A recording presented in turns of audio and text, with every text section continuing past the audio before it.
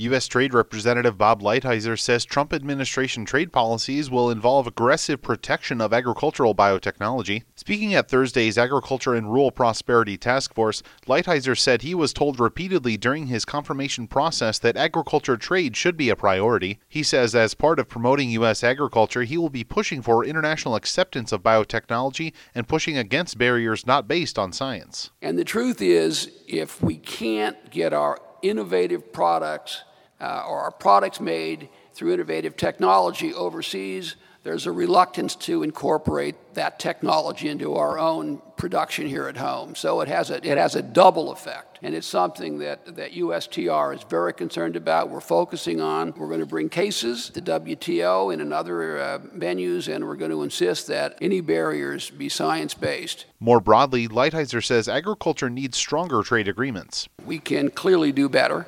We are going to do better in our negotiations. We're going to do better in negotiating better deals for agriculture, and we're going to do better in terms of enforcement of our current deals. Because he says agriculture and manufacturing should be viewed in a similar fashion. The food, beverage, and tobacco manufacturing industries in aggregate are the largest manufacturing industries in the United States in terms of output and jobs.